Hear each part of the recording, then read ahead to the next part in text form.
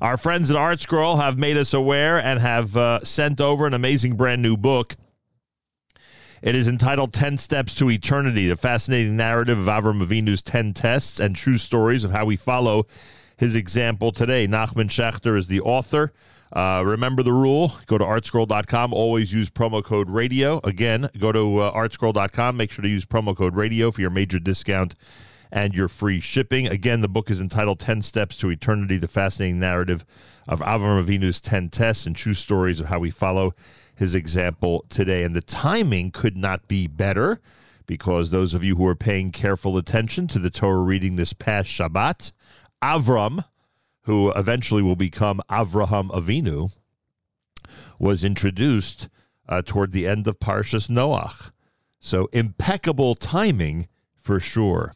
The book is entitled 10 Steps to Eternity, the fascinating narrative of Avram Avinu's 10 tests and true stories of how we follow his example today. A pleasure to welcome Nachman Schachter to JM in the AM. Nachman, a pleasure to say good morning and congratulate you on the brand new book. Thank you very much, Nachum. I appreciate you bringing me on. Thank you very much. So it's interesting. I think one of the greatest services you've done with this book, and I am not trying to veer away from the direction that you've taken, I just need to mention this, it is for many of us, it's never been clear what the 10 tests actually were, what Avram Avinu was challenged with by the one above. Some of them are obvious to us. I mean, Akedas Yitzchak, obviously the binding of Isaac is one that I think most people know about. But I think one of the great services you've done is familiarized us with the entire list of 10 tests. Did you find as you were writing the book or researching the book that this would in fact be a very important service to the Jewish world? So you're bringing up a very interesting point, because there were many reasons why I wrote this. And actually one of them was that reason, because I know we all know the famous ones. We know the Lech Lecha, we know getting thrown into the fire, we know Mila, we know 4 or 5, but then the other 6 sort of like fall through the cracks of I don't know and I don't know, and that's the end of it. So yes, I did feel that I was going to awaken everyone to realize, wow, here are the 10 tests. And as many people have said, not everyone agrees to all the 10 tests, which they were. There's a machloket. Right. So in the back of my paper, I put many of the other opinions of what they were. What's interesting, and you alluded to it with the couple that you mentioned, there are tests that Avram Avinu passed, that he was able to persevere on, that are we easily understand why they are considered tests. Bris Milah, right? That's an obvious one. Lech Lecha. I didn't realize until I read your book that it was a at least 1,000 mile trek for Avram Avinu to fulfill Lech Lecha and to follow God's command to go to a land that he would be eventually informed about. He was not told about it when the first command was given in this week's parsha. The Akedah, of course, we mentioned, etc. But some of them are more in the abstract. Some of them don't even look like tests. Those that demonstrated faith in Hashem, the war with the kings, where Avram Avinu is fighting for the honor of God, even though the odds are against him. In a conflict like that, do you find that some are really practical and others are much more abstract and obscure? Well, it certainly is true. We look at a test as Hashem said X, and Abraham had to overcome that. But the very first test is that he's living alone, secluded, and he's in a cave or wherever he is, and he's now has to grab onto that HaKadosh Baruch Hu is the only person, and after he survives that, he goes with it, and he's not upset and angry that how come I can't go out and play ball like the rest of the boys and go to the ball games. I'm alone. He doesn't do that. He is, I realize who I am, I realize what HaKadosh Baruch Hu is, and I'm going to persevere. That becomes a test. He survives it. And the test is the solitary existence, as you describe it. The test is Correct. the solitude, the loneliness he must have felt, being the only Correct. one to be in that mindset of everybody around. And I never thought of it like that. You know, loneliness, aloneness, solitude is torture. I think for everybody, but maybe, to different degrees, depending on one's personality and makeup. But that was the first test that Avram Avinu had to overcome, which is absolutely amazing, frankly, when you think about it like that. It wasn't. Now, when we think of solitude, we're in a house and we're locked up for 6 months in a year. Right. Here's an individual who has solitude of the world. Right. And the only individual in the world that thinks as he thinks. That is really powerful. Yeah, his mind was in solitude, so to speak.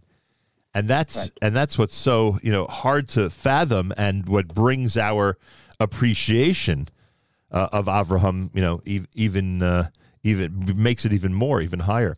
Nachman Schachter is with us. The book is called 10 Steps to Eternity. I know there's a lot to talk about regarding the book, and there's a lot of current day lessons to learn from the stories you tell. We'll try to get to some of those coming up. I just want to, stick with this list for a moment.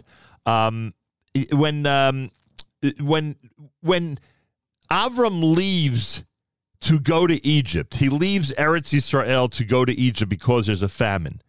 So there are some who might regard that as as a failure of a test from the one above, yet we know it as a positive passing, being able to overcome failure. In fact, turned it into a positive. How difficult must it be when one does not know what direction to go in, and frankly isn't 100% convinced that the direction they're going in is right, and then of course, ipso facto, so to speak, they discover they made the right decision.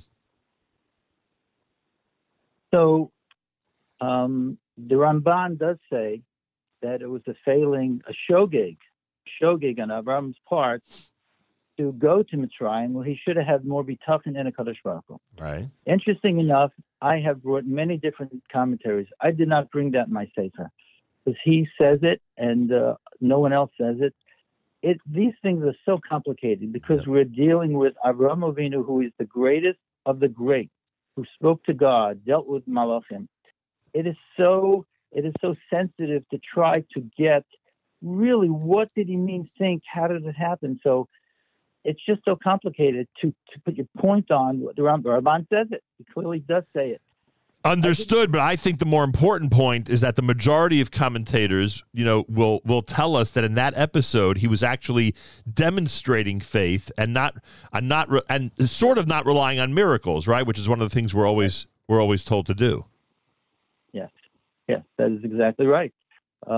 He was able to have his finger on the pulse of what Hashem wanted, and he was able to simply move ahead. Avraham Avinu took little baby steps to figure what Hashem wanted, and he acted as he felt was correct. So as you said, yes, most commentaries say he went down to Mitzrayim, even though there was no directive. Hashem didn't say leave Canaan, go to Mitzrayim, but he used euphemism. He read the tea leaves. He realized this is what he needs to do, and he did it. And he was right. And we read this morning about the episode of preparing for the eventuality that the Egyptians would abduct his wife Sarai, and we of course, everyone has their impression of what he did and how he handled the situation. But the positive aspect of that situation is his reaction to the entire episode. Sometimes one can pass a test from the one above just simply by keeping an even keel and an even disposition throughout an episode. Would you say that's the lesson from that? That is the incredible lesson from Avraham Avinu. Under the most difficult, trying situations, he is even-keeled, and he knows in the back of his mind, this is what Hashem wants. I need to pray to Hashem. There is no physical, there is no positive action that I can do because I can't exactly fight all the Egyptians. They're a lot more than I am. And I need to just rely on Hashem. I'm not sure what he has in mind. He doesn't know. He really never knows what the end result is. Right. But I must pray to Hashem and move ahead slowly to what I think I need to do. You know what it reminds me of, sort of? Very often we'll say that, you know, you want to encourage people to do the right thing, obviously. But one of the things we always emphasize is, what was their intent? What was their intent? Did they do it l'shem shamayim? Did they go out there for a positive purpose? That was the honor of God, accompanying them as they went ahead and did this? Even if someone, God forbid, does something wrong, and wrong may be the wrong word, frankly, but does something questionable, intent and the atmosphere in which they put themselves when embarking on that act is so vital and so important. Well, we do see exactly what happened with the Kibshon age, with the getting thrown into the fire. Right. Abraham's intentions were pure, and Haran's intentions were, well, let's see who wins. Let's see who wins this one. But he decided to go with Abraham, and he said, "I'm in Abraham's camp. I will go into the fire," and he was killed. So we only see what the physical result is, but God knows really what everyone's intention is. So we have to do the best we can with the information in front of us, and we move ahead. Nachman Schachter is with us. The book is called 10 Steps to Eternity. Go to artscroll.com. Use promo code radio. The timing could not be any better. We literally read about the introduction of Avram into history at the end of this past Shabbos, and the parshios that this book deals with are parshios that are current and upcoming. So we are highly, highly recommending this. Plus, I read it, and I could tell you that I'm highly recommending it. At what point, Nachman Schachter, I mean, and we should mention, of course, that the Akedah, the bris, as you said, throwing Hagar and her son and his son out of the home. All these are obviously among the more famous or the more well-known bris ben abasarim, although, again, sometimes we are not 100% sure what that test was, why it was a test. You describe it as Avram being told what his children would go through, Bnei Yisrael would go through, and yet he was able to keep the faith in the one above.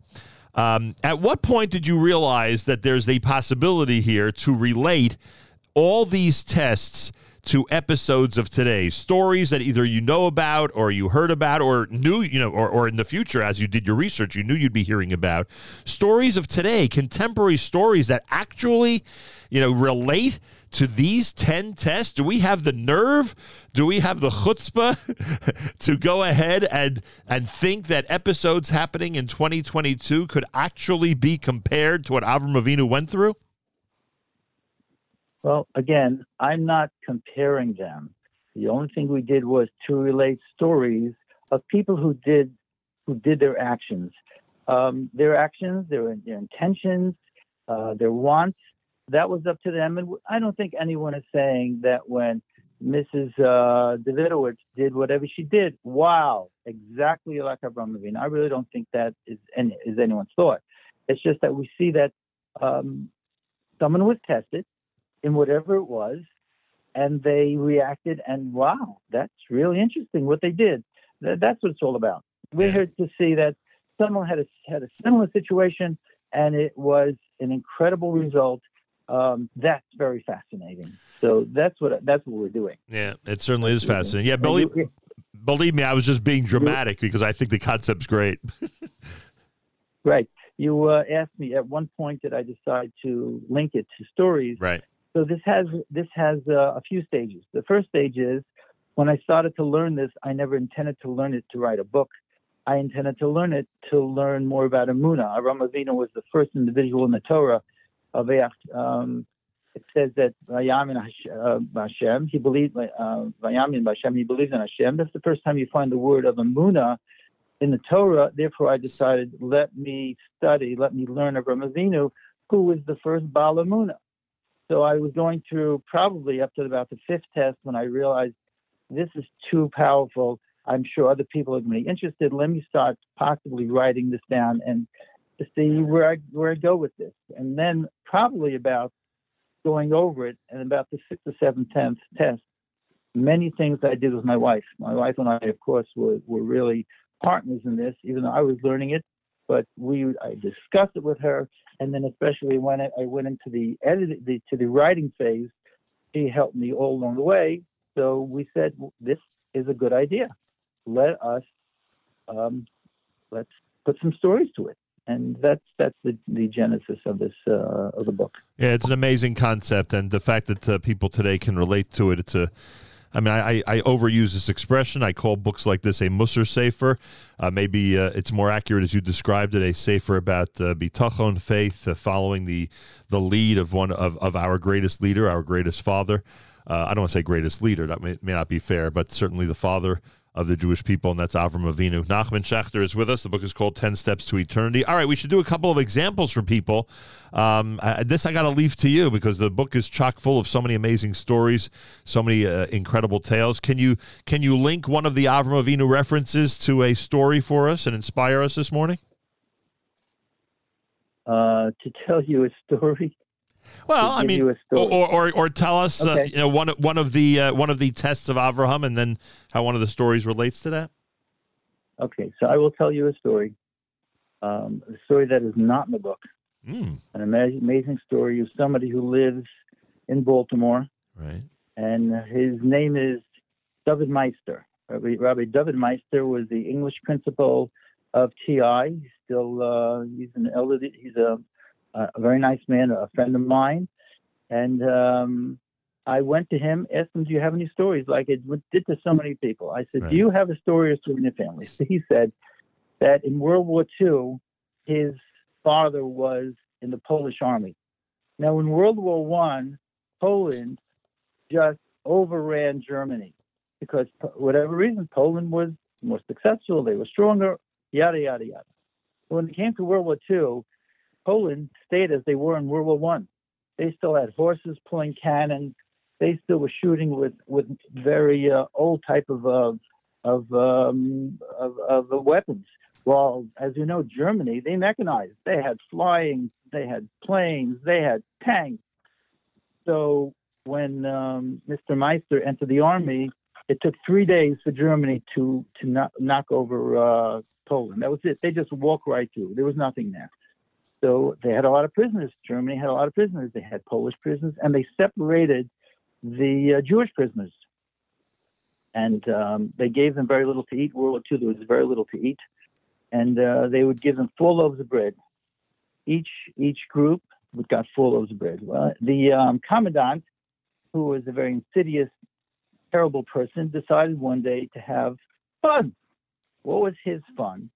Instead of giving the loaves of bread to the prisoners, he took the loaves of bread, 4 loaves of bread, and threw them into the cell. And the prisoners realized if they're going to get food, they've got to fight for it. So everyone was flying, hitting each other, limbs were flying, blood all over the place. And the commandant, he was like in heaven. He was in heaven. He was having a blast. Because what's better than seeing people hurt each other, as we know? Well, then he tried the same thing with the Jewish prisoners.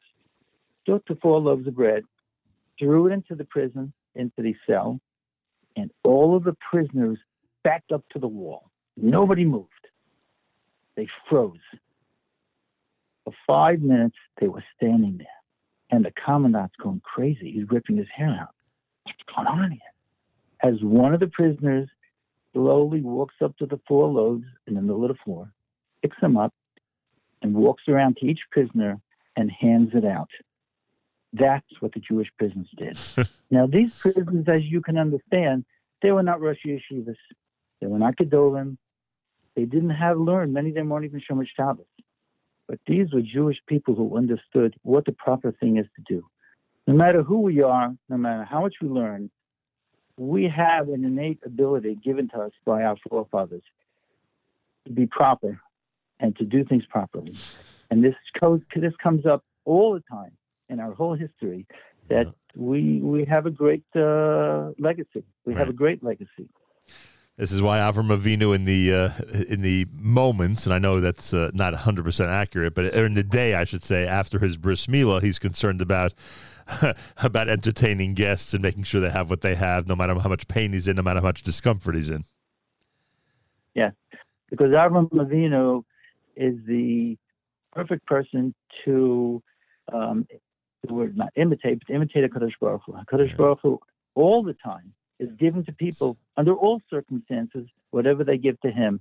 Hashem is always doing chesed. So even under these difficult conditions, when Avraham Avinu is suffering, he's in pain, it doesn't change. My mission is to help people. I'm going to go out and help people because that's what Hashem does. And that's what we do. What Kadosh Baruch Hu has Rachmanis, we have to have Rachmanis. Hashem does chesed, we have to do chesed. We want to do chesed because that's what Hashem does. This is our makeup. You reminded me, as you were talking about the different approaches to bread distribution when prisoners are desperate to eat, you reminded me, and it's ironic that we're speaking on October the 31st. I don't know if you're familiar, but in the non-Jewish world, today's a very big candy distribution day. And someone once said to me the difference between today, October the 31st, and Purim, because some people like to make that comparison with dressing up, etc. The difference is that that they teach their children to take while we teach our children to give with Mishloach Manos. That's it. It's ironic that we're speaking about this today, but I think it's an important lesson to keep in mind. Certainly. 10 Steps to Eternity, the fascinating narrative of Avram Avinu's 10 tests and true stories, how he follows example today. Did you consider, and again, with the stories, not necessarily always going to happen when one is writing a book. You're often involved, rightfully so, in the minutia of a book. You're not thinking of major concepts always, but it is remarkable that so many of the things that so many people go through today were tests that Avram Avinu and our forefathers in general went through. And one of them, of course, is childbirth. And, Avram Avinu is essentially, told by God that he's going to be the father of a nation. And, he might have been at some point, skeptical about that. And certainly his wife may have been skeptical about that. It has to be that when one delves in, as you did, to the lives of our forefathers, Avraham specifically, it has to be that it gives even the modern day couple encouragement that there really is only one being in control of one's fate and one's future. Do you, when writing this book, do you sometimes consider some of those bigger issues that are part of all this? Well, first of all, as far as Abraham being skeptical, and everything that I say is my own at this point. When I wrote the book, it was checked by many people, including Rav Heinemann and Shlita. So I felt everything that I wrote in the book is on good footing. Right. But now that we're having a discussion, it's my own understanding, and I'm hoping that I'm saying the right thing, that Avraham Avinu never was ever skeptical of HaKadosh Baruch Hu, what he could do, he couldn't do. Avraham, every second, was accepting and happy with whatever HaKadosh Baruch Hu told him to do. That is as far as that piece. Yeah, I should have said that he could have been skeptical, that it would have been justified, right? Could have been, and that is true. He could have been, right. But he never was, and he accepted God's decrees with love. He was the person who knew that everything that God did was always for the good, and every step he took was with happiness. As far as people with childbirth, it's a difficult parsha. It's a difficult thing. And davening is all certainly important. There are a few stories in the book that I have about people, couples trying to get to have children. That is something that's way above my pay grade of what needs to be done. Certainly, doctors need to be included. Oh, I agree with you on that. I was simply saying that we talk about how a book like this, as I said earlier, in 2022, can we relate to what Avram Avinu went through? The reality is that there are people in very serious situations that can gain inspiration from the blind faith, and I say that in a positive way, that Avram Avinu had in HaKadosh Baruch Hu. Yes, the book is full of inspiration in many different areas, and yes, including childbirth. Sarah never gave up. Sarah never for a second thought that she wouldn't have a child. She had bitachon. Yeah. She would, just like Avram Avinu. Go ahead. No, I was just saying Avram Avinu had a bris at the age of 99, and the reality is that today, And certainly over the last 20, 30 years, we've heard so many stories of men who've had a bris at an advanced age, maybe not 99, but certainly an age where it was a very difficult decision, a very difficult procedure. But yet today they're emulating what Avraham Avinu did. Well, everything, the commentators say that everything that we do there's a spark in us from Avraham Avinu. Right. That doesn't mean that we will do everything that Avraham Avinu does. But if we can dig deep and we can pull out something that is amazing, it has a basis and a spark from Avraham Avinu. Why do we have people today moving to Israel? We're picking up people. We now have more Jews in Israel than do in America. Right. Because where does that come from? That comes from Avraham Avinu. Because you don't see millions of Italians saying, we're going to move back to Italy. Right. So how about, let's all the Swiss say, we're going to go back to Switzerland. This does not happen. These are Jews who they have a purpose to move to Israel. This is all based from Avraham Avinu. This is Parsha.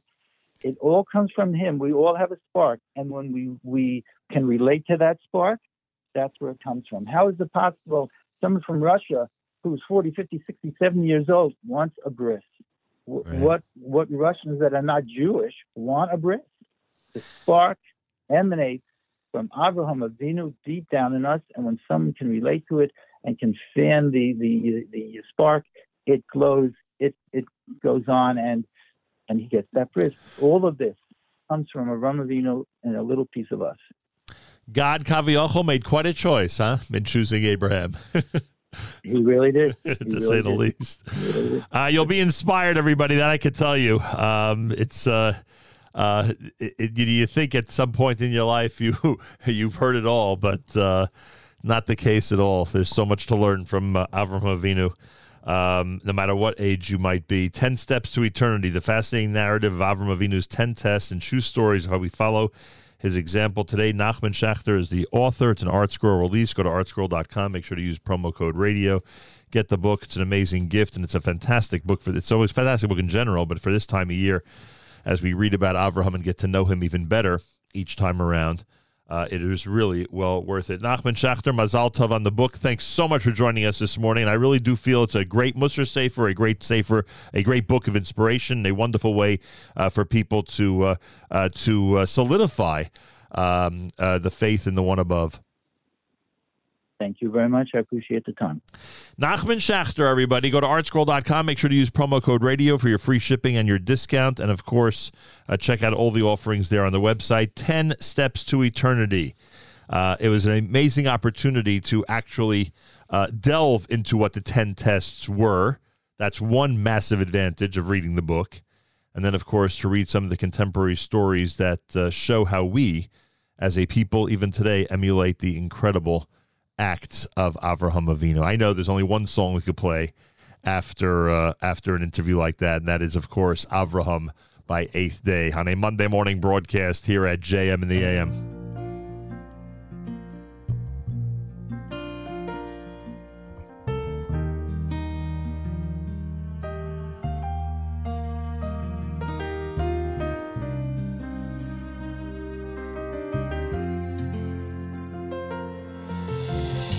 Sitting in the hot desert sun, you've been told you'd be on the run.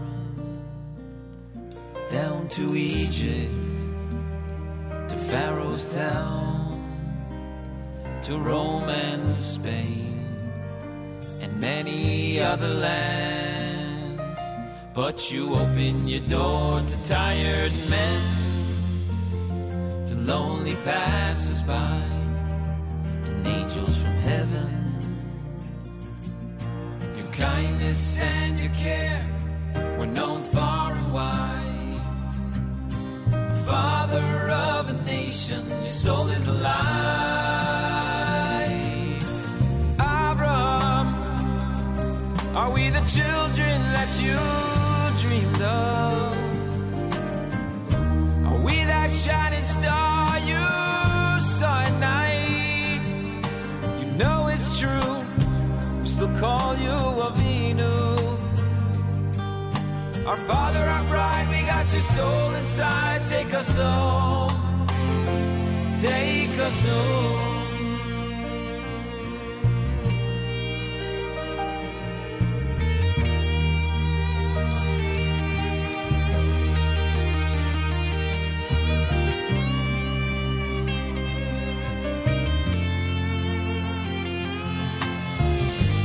You've been through every test. Now look, a small show in the Midwest. A child was born just the other day, and all those gathered there heard his mother say, oh, it's been 3,000 years, and we've been fighting back all the tears. Lullaby, a nation will survive.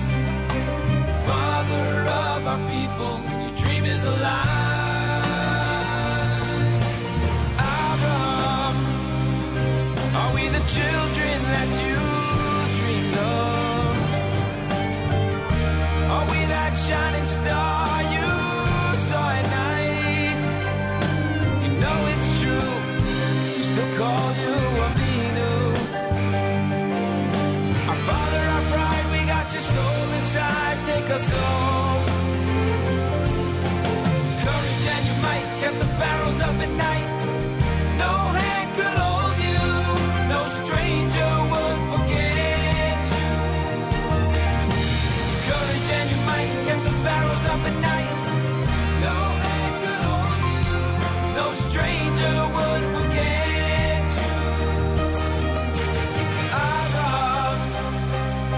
Yes, we're the children that you dreamed of, and we're that shining star you saw at night. You know it's true, that's why we call you Avinu. Our Father, our bride, we got your soul inside, take us home. Our Father, our bride, we got your soul inside, take us home.